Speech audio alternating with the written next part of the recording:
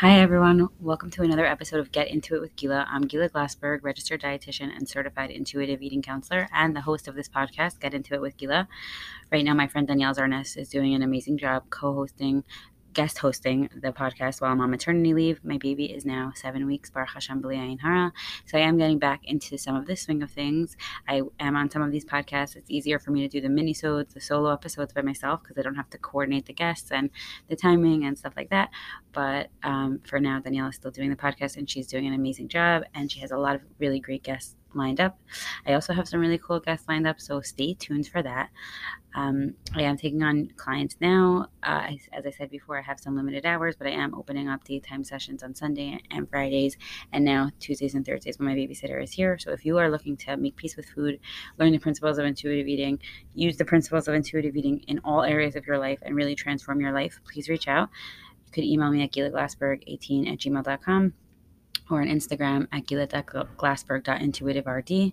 Check out my website, gilaglassberg.com, if you want to learn more about what I do. And please don't forget to rate and review this podcast. I know it's really annoying when podcasters say that over and over again, but it really does help us move up in the rankings and disseminate this really important information about intuitive eating and health at every size. And I really do think that the world at large is getting better about this, but we really need more voices. So if you enjoyed this podcast and you've gained it all from this podcast, please leave a rating and a review, and it would mean so much to me. Okay, so for today's guest is Tanya Friedlander. Really, really interesting. Tanya is an attorney by training and a former champion athlete.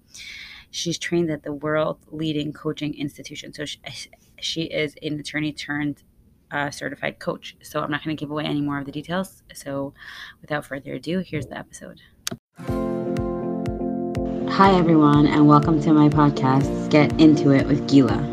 I know you're going to love the content here because you will gain inspiration, powerful tools and insights, and valuable knowledge. If you want more of this, please visit my website at www.gilaglassberg.com or visit me on Instagram at Gila Glassberg. I'm Gila Glassberg, a registered dietitian and intuitive eating counselor. I've come to realize by counseling many women that this work is much deeper and greater than food and body image. It's the bigger picture challenges we face of love, belonging, acceptance, what our true values and goals are, noticing them, addressing them, and gaining skills to move forward. If you have been struggling with what your life's purpose is, or you just feel stuck in general and don't know what's holding you back, this podcast will enlighten and inspire you to take action and move forward. This podcast is about other women in the 21st century who feel that losing weight will fix all their problems or somehow meet their unmet needs.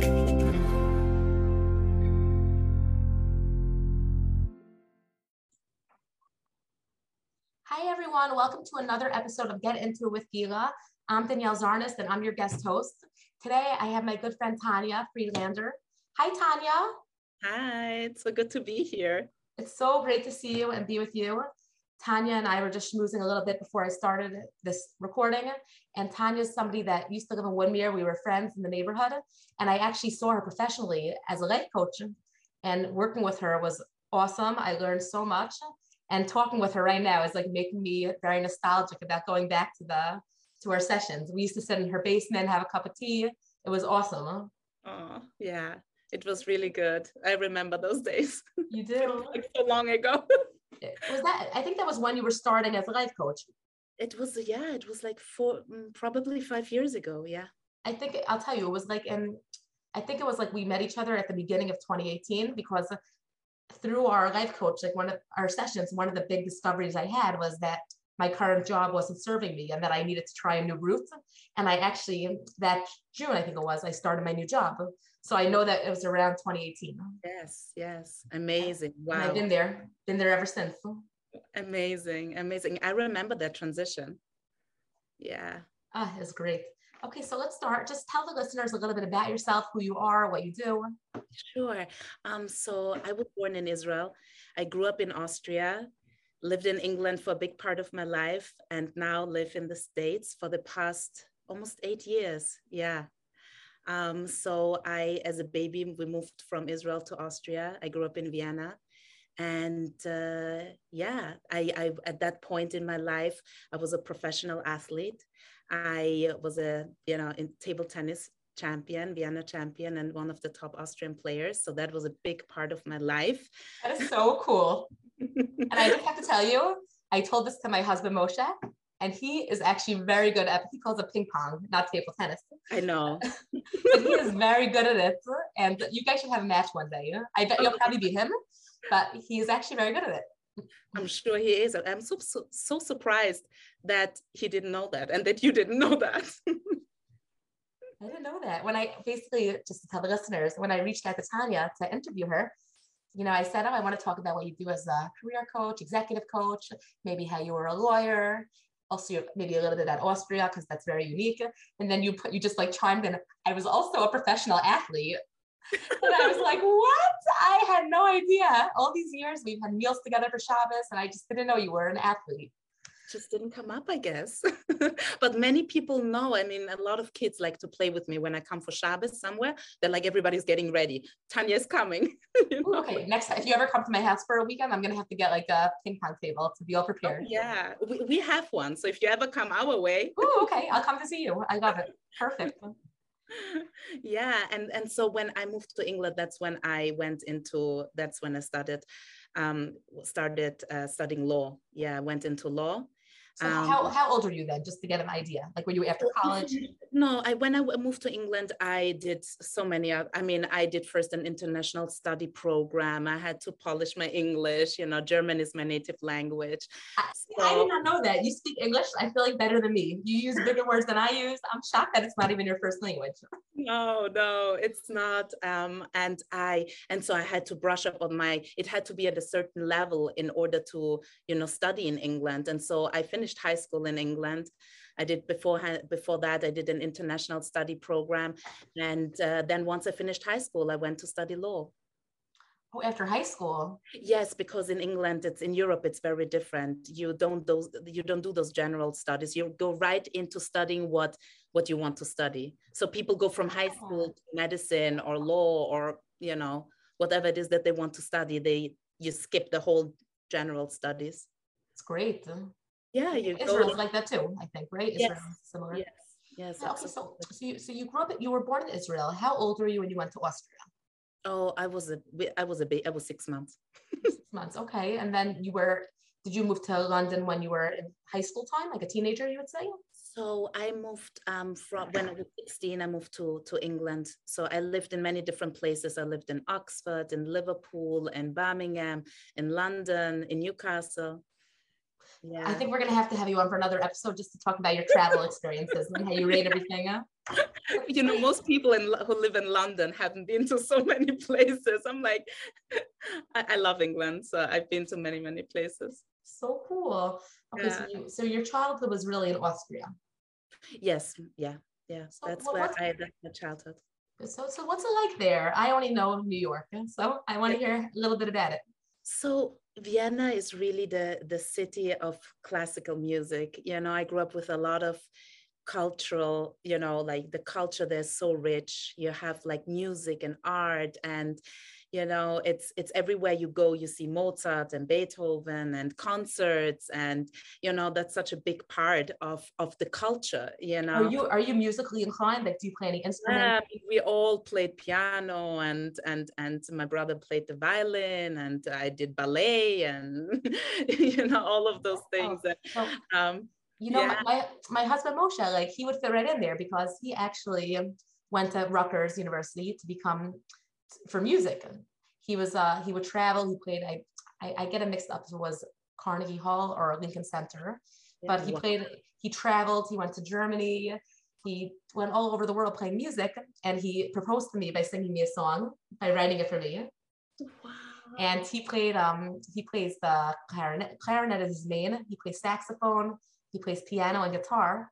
And I have to tell you, I don't have an appreciation for this. I do like music. I like songs. But when it comes to classical music, Moshe took me one time to a jazz club. And I was like, I want to go out of here.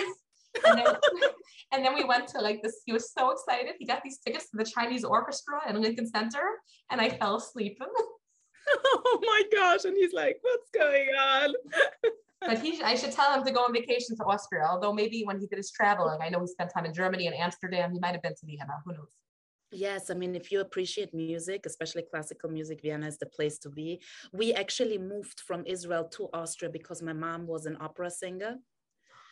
No Yeah. way. Yeah, so my mom's dream was to live in Austria. So my mother was performing at the National Opera of Tel Aviv, and we moved to Austria because that was her dream, because that's the place, the city of classical music, and yeah, and That's so that great. was very, yeah. Up until today, she still goes to the opera. So we grew up with musicals and opera, and that was such a big part of our life. So the culture there is just so rich with poetry, and they say Paris is the city of love, like Vienna is the city of romance.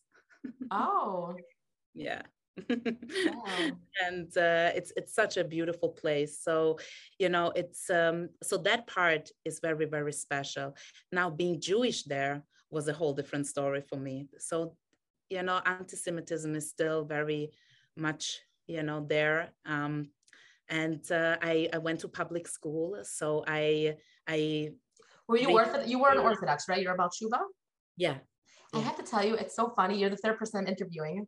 Everybody I'm interviewing has become like, I guess everybody's growing, but like Ashley was about Shuva, Shane D grew up a little bit more modern. I think I gravitate to people that are, I don't know. It's interesting. It's just interesting to me that so far everybody I'm interviewing, they have a spiritual journey. Yes. I I mean, guess I'm a spiritual person, probably. I connect to spiritual people. right. And I mean, everybody's on their path, right? And 100%. for Balchuvas, it's like a whole, like, I don't know, for me, it was very, very, it was quite a journey. I mean, I grew up with a lot of, you know, my parents were very connected, always connected to Hashem, and Hashem was a big part of our life, just not in a halachic, way, Right. just very traditional, like, the emphasis of marrying Jewish, and like very, I don't know, here they call it cultural Jewish, I think. Yeah, traditional maybe? Yeah, I mean, in Europe, they call it traditional, but when you do something, you do it the Orthodox way, So like, even when you are like reform and conservative is almost non-existent in Europe. Oh, okay. Interesting. Yeah. So if you do something, then it has to be the Orthodox way. That's how traditional people do things in Europe most of the time. Oh, Yeah. okay, Yeah. cool. So I grew up with a lot of like love for Hashem, and instilled a lot of God fearing, and so that has been very a big part of my life, just not having God in my life. But but anti-Semitism, it was hard in school because I was bullied and spoken to in a certain way, and I had a very photographic memory. That's why I was good in law as well. I used to learn things, very, very thoroughly. And, teachers accused me of cheating, and, because they were just like, it's impossible that you were able to write this, and they used to just, you would hear words or like comments, and it was very, very hard. I want to interrupt you. It's a little bit of a tangent, but I just think it's a funny story to tell you, because you said teachers would accuse you of cheating because you had a photographic memory a little bit, and they they underestimated you. They said, "How could you know this?" Yeah. Is that what you said? So I also, by the way, I think God have a good memory as well, and I have a very good friend, Jamie, that I grew up with, who has a great memory, even better than me. She knows everybody's birthday, everything. We had a social studies, a history test in middle school, and the teacher in advance, she gave us the topic that the essay would be on. So Jamie, she came to class, she took her test, and the day after the test was graded, the teacher called her into her office and said, Jamie, you're failing this because you cheated. And Jamie's like, what do you mean I cheated? It goes, when you took this test, you had the textbook under your paper because you literally wrote word for word what the textbook says. And Jamie said, I didn't cheat. You told me what the essay question was going to be, so I just memorized the textbook page. And she literally memorized the textbook and wrote it word for word. And then she said it back to the teacher, and the teacher said, oh, I'm sorry. Okay, you didn't cheat. Yeah, no, but yeah, absolutely. I mean, that's very, like being accused of that, but they also connected it to like, cheating Jew and things like that. So, it's that has been very, very challenging. So yeah, that was That was the hard part. That's being like, you know, a Jew in Vienna. There is two different, I appreciate the cultural and the way I grew up there and what Austria has to offer, but being a Jew there was challenging. And did you, like, in your class have friends that were Jewish, or are you friends with non-Jews? I was the only Jew in my school. You're the only Jew in your school. Yeah. So did you have any friends? Or yeah, okay, I did. Also, like, kind of like a bit of like, you know, outsiders and then people that didn't completely like fit in. So we were like a great group. Good. Yeah, like a lot of these nationalities we got together. Right. So it sounds like you had a really nice childhood. Yes. No, it was in certain aspects it was magical because of the beauty of Vienna. On the other hand, it was very challenging because of, you know, certain things I had to experience as a child. I'm sure, and I'm sure, like, you wouldn't want to have experienced that, but probably having that anti-Semitism in your life as at a young age, probably you have a whole fresh appreciation for the way things are here. Oh yeah, absolutely. And I feel like also, you know, my father was a Holocaust survivor. So yeah, and so for me, the you know, anti-Semitism and the Holocaust is it's not just like in the history book, it's something I lived with, you know. I heard his stories when I was at age of 7, 8 years old, you know. So I grew up very, very fast. Hearing such things, you become very quickly very mature. So Sure. I grew, I was thinking about things, you know, at such an early age that I shouldn't be thinking about. But yeah, I grew up fast. Yeah, not on the interview now, but another time I would love to hear a little bit about his story. Yeah. It's a topic I go on YouTube. I'm interested in listening to stories of survivors. Yes. And I feel like we move more and more away from it, you know, like our generation, like what, you know, how connected are our kids going to be to the Holocaust, you know. It's so far removed and so disconnected. For many kids in, you know, that I see, high school kids, it's just this, you know, it's something in the history books. There is no attachment or feeling towards it. So yeah, we have on my father's side, my grandmother, she was born in America, but her mother has family her mother happened to have come to America before the Holocaust started, but her parents stayed there, and unfortunately they had a store. They were successful, and they didn't want to leave their store in Germany, and they passed away. And also she had a few uncles. My grandmother, one of them was killed in front of his store, Uncle Stalnach. It's, you know, but thank God my grandma's my great grandmother Chaya, who I'm named after, came to America. No. And had my grandmother here, and then my dad, and then me. Yeah. Wow. Yeah, it's a whole different topic. Yes, it is. Yeah. So on a lighter note, like, tell me about table tennis. Yes. So, you know, I used to just love playing. I played with my father in a park one day, and there was a person standing on the side watching, and I thought he's watching there because he wants a turn. Turns out he came over to me and he said to me, "I want you to come play. You have a golden hand. I want you to come play in my club." So he turned out to be a referee. He wasn't like a coach, but he was a referee. So I started, you know, the club was literally around the corner from my house. I never knew that this was a club. So I started going there and I started playing, and he started entering me into competitions. And so this is how everything took off. I just started competing national wide and then European wide. And I played in the European Maccabi Games. I won gold, which was a first for Austria. And this just happened because you were at your father leisurely playing in the park, and someone scouted you out and said, "Ooh, yes, you happened to be at the right place at the right time." Or obviously there was hashgacha, but not hashgacha. I mean, like, this is, you know, I had no intention of, you know, becoming a table tennis professional. So it was really hashgacha that somebody just, you know, discovered me, so to say, you know. And this is what became such a big part of my life. I used to train all the time and just travel to competitions, and that was a big passion of mine. Oh, you know, when I was in third grade, I also have a little bit of a history of being an athlete. Yeah. Not to your caliber, but when I was in third grade, I entered a triathlon, and I came in third place. Wow. And there was a lot of people there, and I got a plaque. They gave me, I was a little disappointed. They gave me a gift certificate to a pizza store, but my parents said it's not kosher. So I wasn't able to redeem the gift certificate. But I remember it was very cool. And I remember I was very slow at the swimming, but the bike riding is where I caught up.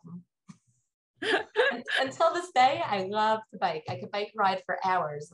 Wow. I bike ride to the Roosevelt Field Mall. It's like 12 miles. I could go there, back. I bike ride to Long Beach. Love to bike ride. Amazing. Yeah, you got to find what works for you, right? Exactly. Yeah. Okay, so you competed nationally, you won medals. Yes, I became Vienna champion at the age of 13 or 14, was it? Yeah, became Vienna champion. And that's a whole story in itself, how that happened. Wow. That's like, we need to verbringen.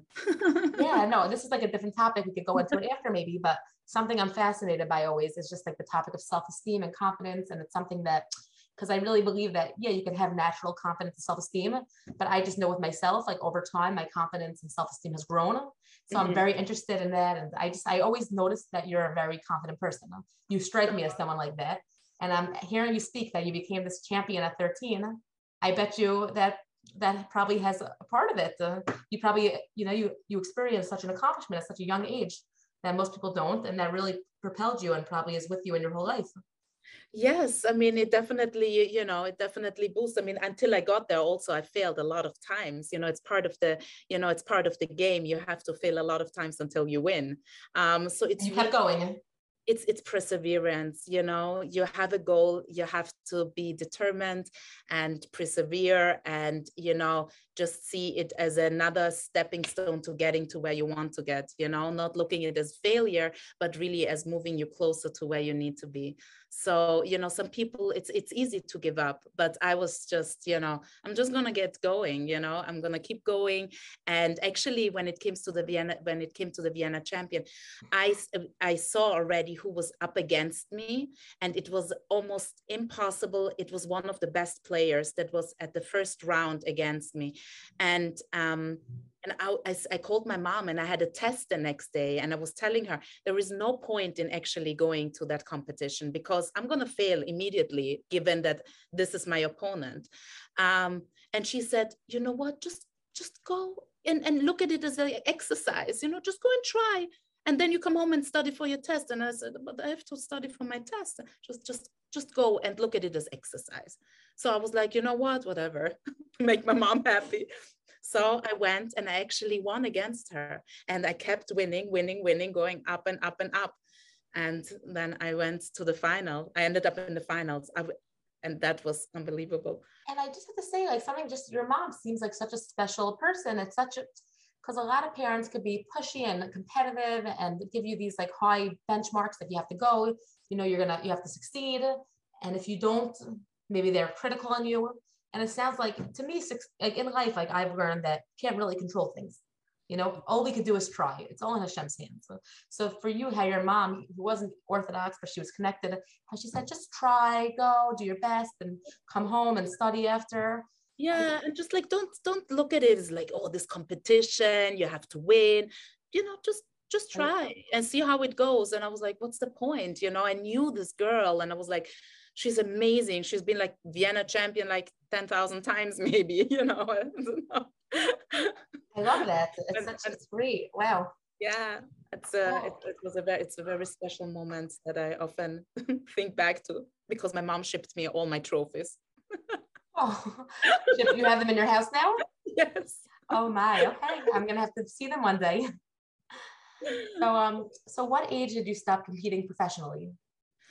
When I moved to England, really, because that's when I went into, higher education, and I had to focus on my studies, and I went into law. So it didn't, it wasn't the priority anymore. And that's where at university when I started to grow more in Yiddishkeit. And so, most competitions are on Shabbos. Right. That really wasn't an option anymore. And that's my husband, by the way. He wasn't religious when he was in college, and he had this career idea of music. But then he realized it's really hard with Shabbos and music. Yeah. And he went to a new path. Absolutely, absolutely. It's Mesiras Nefesh for many people to, do that, to keep on doing it, and a lot of things are like, yeah, all the competitions are usually on Shabbos. It makes sense. Okay, so now you're in London and you're in high school. Then you're after high school, you decide you want to be a lawyer. Was it clear, or was it a process? How did you know? So, I always, my vision at one stage in my life was to become a human rights lawyer. So that was my, I'm going to change the world. And I want to have an impact. I want to, and I want to change something, and I had that vision for myself. And so I went into law. Little did I know how competitive it was. And afterwards, well, you are competitive, obviously. I mean, you're able to be an athlete. But you just have to be determined and keep on going. It wasn't so much competitiveness that was so big for me, rather than just having a goal and going for it. But in law, after I graduated, there was, it was very hard to get a position. So as a trainee solicitor. And so I basically, whatever I got, I was happy with. And so I went into real estate law. And that is, I had already, let's take a step back. After I graduated from law, I decided to actually go to Israel and learn. So, that was a big, big decision in my life, because I was expected to go into training, but I decided that I can always do training, but I can't always go to Israel and learn. I knew that this was the time to go, because I knew if it's not now, it's never going to happen. So that is what made me decide to go to Israel, and I was learning there. And then I felt guilty, very guilty, that I'm not pursuing my career. So before you went to Israel, you were like in the process of becoming a lawyer, but not quite there yet?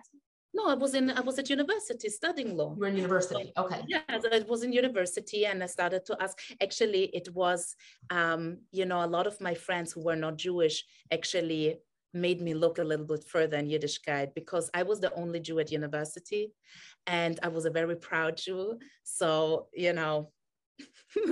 so I'm Jewish and I'm proud and pro-Israel, the whole thing. And people used to ask me a lot of questions about Judaism, right? Like, why do you do this? And why do you do that? And I was like, good question. I don't know. All these whys had you asking yourself. And then they were asking me all these questions. And I was like, I'm so proud to be a Jew, but what does that mean? What does it mean to be a Jew?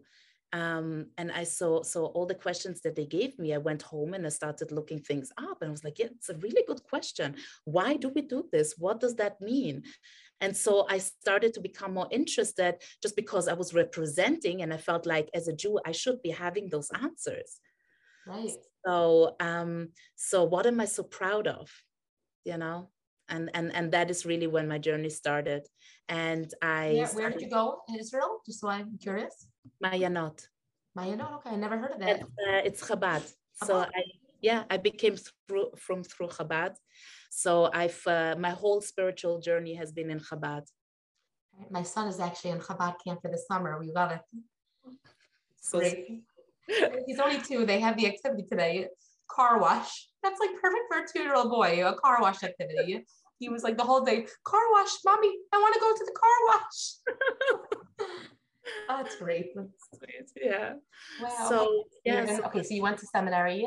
I went to seminary. Then I felt extremely guilty that I'm learning Torah when I should really be pursuing my legal career. And so I left after half a year to go back to England and pursue that. So I went into real estate law, and that was really in the crossroads. Like I started to yearn. I felt like I wasn't finished what I started in Israel, and I was yearning to do more, to learn more. And I felt like I only got a little bit, and I was thirsty for more. And that is when I said, you know what? I wasn't done. I called my rabbi. He said, you're always, this is your home. You can always come back. And I went back to study for another 1.5 years.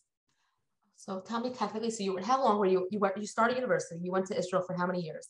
No, I went for half a year. Half a year. And then you came back to university for how long? No, I went back to do real estate law. Oh. So I went back to practice. I was as an intern, you know. Okay, so you finished university before you went. Yeah, finished. Yeah, oh, finished. Okay, that's good. Yeah. Okay, and then you went back to Israel after. And I went, So I went back. I was like an intern, a paralegal, and then I went back to Israel to finish what I started, because I really just had to go back to England because I felt guilty, and I felt like I needed to continue that. And once I got closure, that's not what I needed. I went back, if that makes sense. It does. And then, so then after going back to Israel, growing, finding yourself more, you went back to London again, right? Yeah, I went back, and I actually then, after Israel, I decided that I want to, because I was growing in my spiritual journey, I actually wanted to go to Brooklyn. So I went to Crown Heights. That's the headquarters of Lubavitch. So I lived in Crown Heights for almost a year. Spent half of my time probably there at 770. and that was my, that was my place. I felt like, it's like when you're in Israel and you have to go to the Kotel. Yes, so yes. When you're in Crown Heights, you have to be in 770. So that's what, so I continued seminary in Crown Heights. And then after that, I went back to London. Okay. And when you were at Crown Heights Seminary, were you practicing law at all, or you were just solely on your spiritual journey? No, because I wasn't allowed to work here. I was, you weren't. Okay. Yeah, I wasn't American, so I'm still not American. You know what I mean? You have any paper. You're married to an American, right? So you have that. Okay. Yeah, but I didn't take on citizenship, so. I hear. Okay, so then you go to London and you go back to law. When I went back to London, no, I was actually working in the Lubavitch Senior Girls School. Oh wow! So you really like went out of law, and now you were like working in yeah, I wanted to. Yeah, I was working there, and I was happy to be in that environment. It's really what I needed after seminary, and afterwards, my father was getting more ill, and I went back home to Vienna. Oh. And that's when I decided that after that I went to visit Israel, and that's when I met my husband. So you met him in Israel? Yeah. Wow. And then, so tell me, you guys met in Israel. How did you end up in the Five Towns? Oh, that is a whole different story. We're gonna need a lot of episodes. We need like an episode for each part. But I mean, do you want to go in? Just briefly, tell me briefly. Like, is he from the area? Was his job in the area? No, not really. He's from Manhattan, from the Upper West Side. So so he's New York based. Yeah. We started on the West Side, and then there was an opportunity to go to Woodmere. His friend told us, about Woodmere, and we ended up there. It's a whole episode. You're going to tell me another time. We're going to have to get together off the Zoom and talk. Okay. But it's through a friend we ended up there. Beautiful. Okay, so then now tell me, I want to hear about this change from law to career coaching. Was that in Woodmere that you had this change?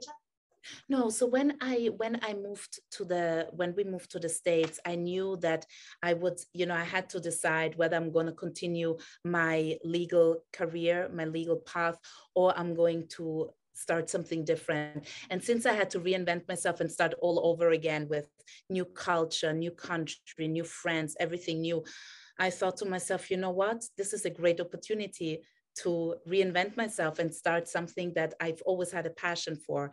Coaching was always something that I've heard of, and that I felt it really resonated with me, the coaching approach.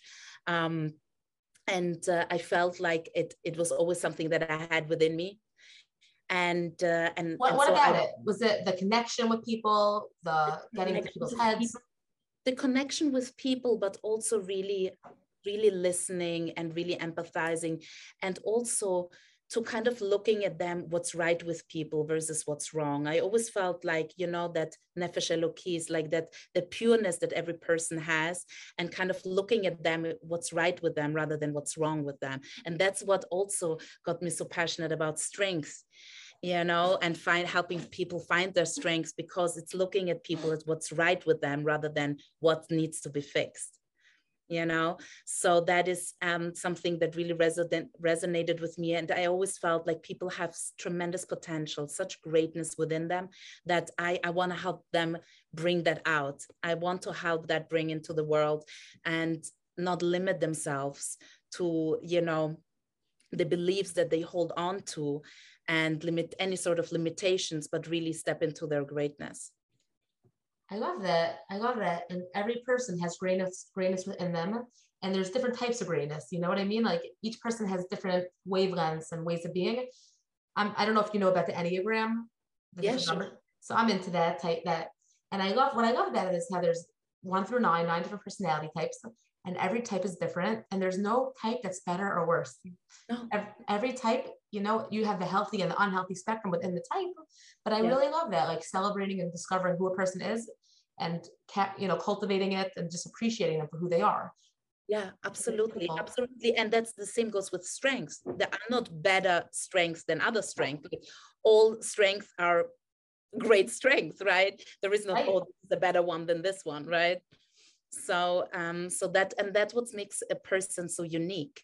You know, that's the uniqueness within a person. It's just like their unique strength and who they are, how they naturally think, feel, and behave.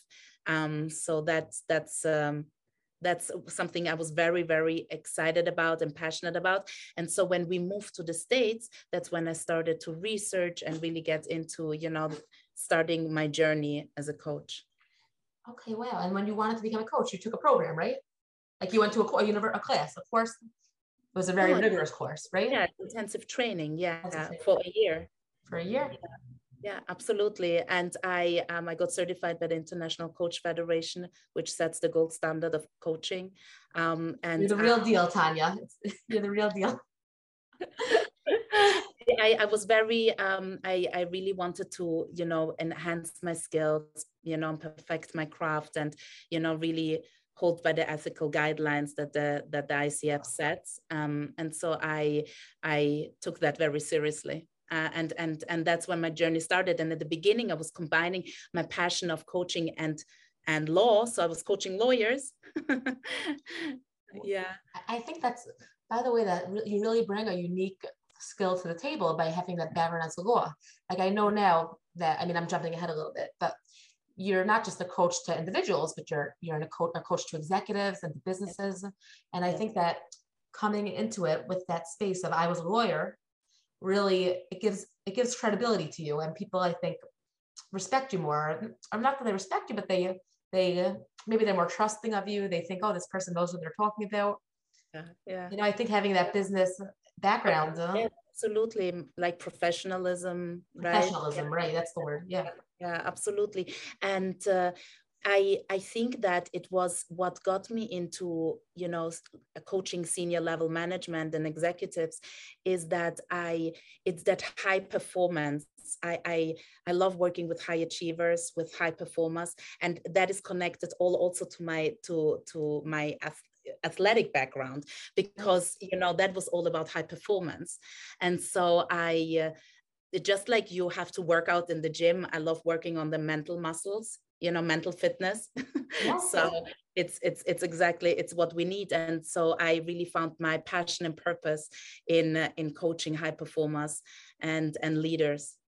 And it didn't start out that way, right? You started that as a coach just to me, like to individual people, right? And then it kind of led to... But what do you mean just you? You are an incredible professional person. It's not just like... I'm not like an executive. I know you coach some big people, big companies. The Federal Reserve is on your LinkedIn page.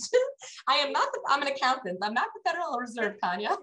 That's okay. That's okay. But this is, you know, I wanted to gain a lot of experience, and I worked with a lot of different people. I worked with an actress and a dancer, and I coached a lot of different people, and it's in order to get to where I wanted to get, I had to go through it. You know, I wanted to try different things, that I wanted to really gain that experience and exposure, and that is what got me to where I am today. And I had the privilege of working with many, Fortune 500 companies. What are a few of them? Like, if you're allowed to say the name of the companies? Sure. Google, Salesforce, Facebook, Deloitte, Capital One, Yeah, Morgan Stanley. And you feel like confident, like I'm able to go and speak with these big people. Absolutely, they're people just like you and me, you know. I love it. I recently had the privilege to work with someone that's very high up at Neiman Marcus. And I like that store. They're a little expensive, but they have nice things. and it's really incredible. Just, you know, it's like, it almost feels like you could think it's very intimidating, but really when you're one-on-one with people, they're people, you know, with the same emotions, with the same challenges, and I just I love taking them from where they are to where they want to be, and who they are to who they want to be. Yeah, that's great. You know, I have a friend who also is very confident, and I asked her a little bit about it. Like, I know she's confident, but I said, do you consider yourself to be a confident person? And she said, yeah, you know, I talk, the way I would talk to you is the same way I would talk to Bill Gates. Like, she is just herself. She doesn't need their approval. Right. Interesting. Right. And also, don't forget, in a session, it's an intimate setting. You let your guards down. You're authentic and open and transparent. In order to have any sort of transformation happen in your life, you have to let your guards down. So people become really vulnerable and open. And that is where the connection happens. That's where the transformation happens, you know? So that is, you cannot make change happen when you're putting on a show, or when you're like, oh, I'm this, I'm that, you know, like I'm this big shot. So for sure, it's like, you know, Brene Brown. Of course. So she talks about vulnerability. That's like her thing, right? Yeah, absolutely. Wow. Okay, so on this topic of strengths, I would love to ask you a little bit, if it's okay. When me and you did a coaching session one time, you recommended Gallup. Yes. Tell us a little bit. What's Gallup? Tell us about it. Gallup is an analytics firm that has done research on human behavior over more than 80 years now. And they have really found that, you know, the conventional wisdom has always been maintain your strengths, but focus on fixing your weaknesses. You know, have you heard of performance improvement and you know, like just like those the performance meetings, you know, improvement meetings, right? So improvement reviews, all of those, it's really just there to kind of like say, oh, this is what you're not good at, right? What do we need fixing? So Gallup came in and did a lot of research, and it's all based on positive psychology, and which really found that your biggest chance of success, growth, and development is in leveraging your strength. So they almost like turned it around, like be aware of your weaknesses, know your weaknesses, but focus on leveraging your strength. Focus on really, you know, taking your talent and turning it into a strength. Like focus on that, and that is where your greatest chance of success, development, and growth lies. I think there's a lot of truth to that. You know, it's when you're focusing on what you're already doing. You know, I have a rabbi, it's coming to me, a rabbi in Israel who one time gave advice. His name is Rabbi Lerner. And he said, you know, when you want to grow in your spirituality, focus on what you're already doing. Say a Sheretz Tzar with more Kavana.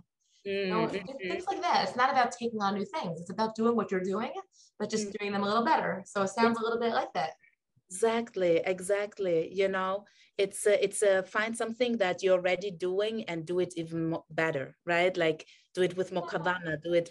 Yeah, exactly. And I think like, yeah, getting so caught up in what your weaknesses are, it's negative. It's negative energy. It's going to bring you down. I mean, yes, you got to be aware of it. It's a blind spot, but it's not worth putting all that energy into the weaknesses. But this is what makes people so frustrated, drained, and exhausted, because a lot of times that is the emphasis. The emphasis is on just be aware of your strengths, great, but really focus on fixing your weaknesses. And so, you know, it really, like you said, it frustrates people, it brings them down. And also it makes you lose confidence because you're constantly wired to be thinking about the things or focusing on the things that you are not good at, that don't come natural to you. So if you focus more, you know, and research has shown when you focus more on leveraging your strengths, that's, you know, you boost your confidence. Right. That is where people are employees are much more engaged in their work. You know, people are looking forward to going to work. So there has been tremendous research there showing how, you know, it really improves your life overall when you focus on your strengths. That's great. And I did hear you in another podcast, and you were speaking about the difference between strengths and skills. Yeah. And I thought that was so interesting, like the difference of the two and how you use your strengths to get your skills.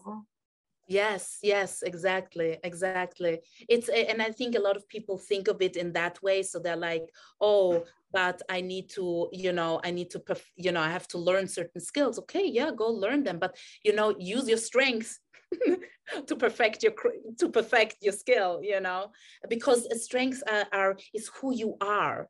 It's not something that you learn. It's not something technical. It's not a skill that you just, learn, but it is how you naturally think, feel, and behave. Right. And it's not scary. You're thinking about like your strengths and working on them because you're like, it's me. It's already who I am. It's who you are. It's a spontaneous behavior, things that come so natural to you without even having to think about it, right? And I know one of your strengths is woo, right, on the report. And woo. That was my number one that I did. I did the one I get 5 strengths, so the top 5 I did. My number 1 is woo as well. Really? Yes. I didn't know that. Yes. So tell us, what's woo? I want to hear about it because it's me. I have to hear. Woo is really, being energized by other people, loving being around other people, and also wanting to like win people over. It's an influencing theme. And so it's really getting, that connection that you get. And I think that's why you are so passionate and great in what you're doing right now, right? I want to tell you something, this podcast, like even before I interviewed you tonight, I felt a little nervous, like, oh, I'm interviewing, I'm going on the podcast. But I said to myself, Danielle, this is you. You love to connect and talk to people. It's who you are. It's natural. So like, don't worry. Like it's a little scary sometimes. Just that initial. I always get a little nervous like before I click the start the recording. But like once it starts going, I realize like, oh, this is me. Like I love talking to people. Exactly. And you're in your space, that is who you are. It comes natural to you. You don't have to, force having those conversations. You're excited about this. You love what you're doing. And that is part of your leading with woo, And so finding those opportunities in your life where you can leverage your strengths is a game changer. When people have come to me actually thinking that they actually want everything that we discovered about them, that the way they thought that their weaknesses, that they have certain weaknesses, but we discovered through our work together that their weaknesses are actually their strength. They just didn't use them productively. So they didn't know that they're actually strength, And so, like somebody that I worked with, she always thought people perceived her as negative. But really, she's not negative. She's a problem solver. So she sees problems and she loves to fix them. And did you send this as an email? Something with an email? Absolutely. I read the email. I read your email, Tanya. I know where you're going with it. I love this. I read it and I was like, ooh. Yeah, absolutely. Right. She was doing the wrong thing, right? She wasn't using her problem solving skills. And that's what she was doing. And she was focusing on little problems, not on big problems, and like all those things. And some people would perceive her as negative. But really, when you start honing in and looking a little bit further, you start seeing that, those are your greatest strengths. It's how we use them. And so they're not apparent to us because, strengths are really neutral. They're not good or bad. It's how productively we apply them that makes it good or bad. So she just didn't apply her strengths productively, so they seemed like weaknesses to her. And I have many, many stories just like that one. and imagine how empowering that is to feel like, wow, I just have to change or tweak something and I can actually go all in instead of having to like focus on fixing something here. Yeah, it's a great way to look at it. I listened to in that podcast I told you about, and I felt like you were speaking to me. Like one of the things you said was, yeah, you have a person and they're giving a presentation in front of a group of people and they're so nervous. They don't have that skill of presenting. But how are they going to get that skill of presenting? They have a strength. What's their strength? Their strength is they're able to be a conversationalist. I think that's what you said. So communication. Communication, right. So they're going to use their strength of communication, and that's going to help them with their skill of presenting. Yes. Am I saying it the right way? Absolutely, absolutely. And whatever strength you have, when you tap into your strength, you can make it an amazing presentation. If you're a learner, then you will hone into learner and present because you want to learn about presenting or about your audience, you know? And so whatever you tap into, you can find ways of how to take your strength and connect them to anything, any goals that you set for yourself. So, you know, this is, I take my clients on the journey of name it, claim it, aim it. Name it. Like name what you want? Name it. No, name it, identify what your strengths are. A lot of times people don't even know, right? Right. So name it, claim it, like make them your own them, right? Like some people are like, is it not? How, make it yours. Okay, right? I love it. And then aim it. What's your goal? What can you do, you know, in order to, what are you shooting at? You know, like this is what I'm gonna work on, you know? I love it. You know, one of the questions I was going to ask you, but I feel like this is the answer. You could tell me. But I was going to say, like, if you have a person that they're struggling in their career, they feel lost, they feel, I don't know if I like this, I don't know if I'm confident at this, what advice would you give them? Would it be something along this route of this? Absolutely. You have probably lost your confidence because you are probably doing something that doesn't come natural to you, that you're constantly having to do, and it takes away, it frustrates you, it drains you, and you don't get the opportunity to do what you do best. And really, you know, where we start really thriving is when we get to do what we do best every day. Right. Wow. Okay. Well, Tanya, thank you for coming on this podcast. I want to talk more to you. There's just so much to say. I don't want it to be too long either. I would love to talk about all my other, like the other 4 strengths that came up, and like, but you know, another time there, it's so interesting. I love this idea of strengths and self-awareness. Yes. And you know, it's really interesting how, you know, people are surprised. People are not really aware that this is so, and it's right. It's so empowering once you tap into your strength, how you can really achieve anything you set your mind to. So it just takes being intentional, mindful, and looking further and making it, you know, your business to do that. Yeah. And like you said before, that perseverance, the persistence, it's a big part of anything. Anybody that's successful in life, they had to persist. Yes. No one gets it naturally. I mean, I don't want to say no one, but like, even for me, I'm an accountant, I'm a CPA. The first 2 parts came pretty easy to me because, I don't want to say because, but I wasn't a mother yet. I wasn't working full time yet. I actually loved, like, you know, we talk about learning, right? You talk about learning, like that passion for learning. I'm a learner. I love to learn. Yes. So for me, I had a few months between college and my first job in public accounting, and those few months were amazing. And I would study for the CPA, and I would go from coffee shop to coffee shop, restaurant to restaurant. I would go with my grandma to Grand Park, to this nice park. And like, I loved learning because also I was with people. Like I didn't even know it at the time, but I would go to Manhasset to meet my friend Ashley. And then I would go to Roslyn to meet this friend. Then I would go to Queens to meet that friend. And I'm thinking about it now, I used my skill of learning and my skill of connecting and my strength, my strength. And that's how I was able to like do the CPA. Exactly. And even now, as you're speaking, I'm like watching you doing the podcasts. You love learning about people. That's why you have this curiosity and you're using your strengths, learner, and I'm sure all the other strengths that developer. I don't know what developer is much, but that's one of them too. Yeah, amazing. It's like, it's what you're doing. Communication is one of them. Yeah. I think it's communication, developer, empathy, and positivity. Those are my 5. Do you think that's right? Like knowing me? Absolutely, spot on. Okay, so anybody interested, this gala training is really insightful. Maybe like we could put it in the show notes what it is if anybody wants to look into it. I don't remember how much I paid. It wasn't that expensive. I know Ashley Cohen also did it. And if anybody wants to learn what their strengths are, it was a test I took. It was like 15 minutes, I think. And apparently it's spot on. And I think it is for me. It is. It very much is. And I can see that as you are, you know, I've been doing it for quite some time. So I can already, as I speak to people, I can already often tell what their strengths are. Yeah. Wow. I love that.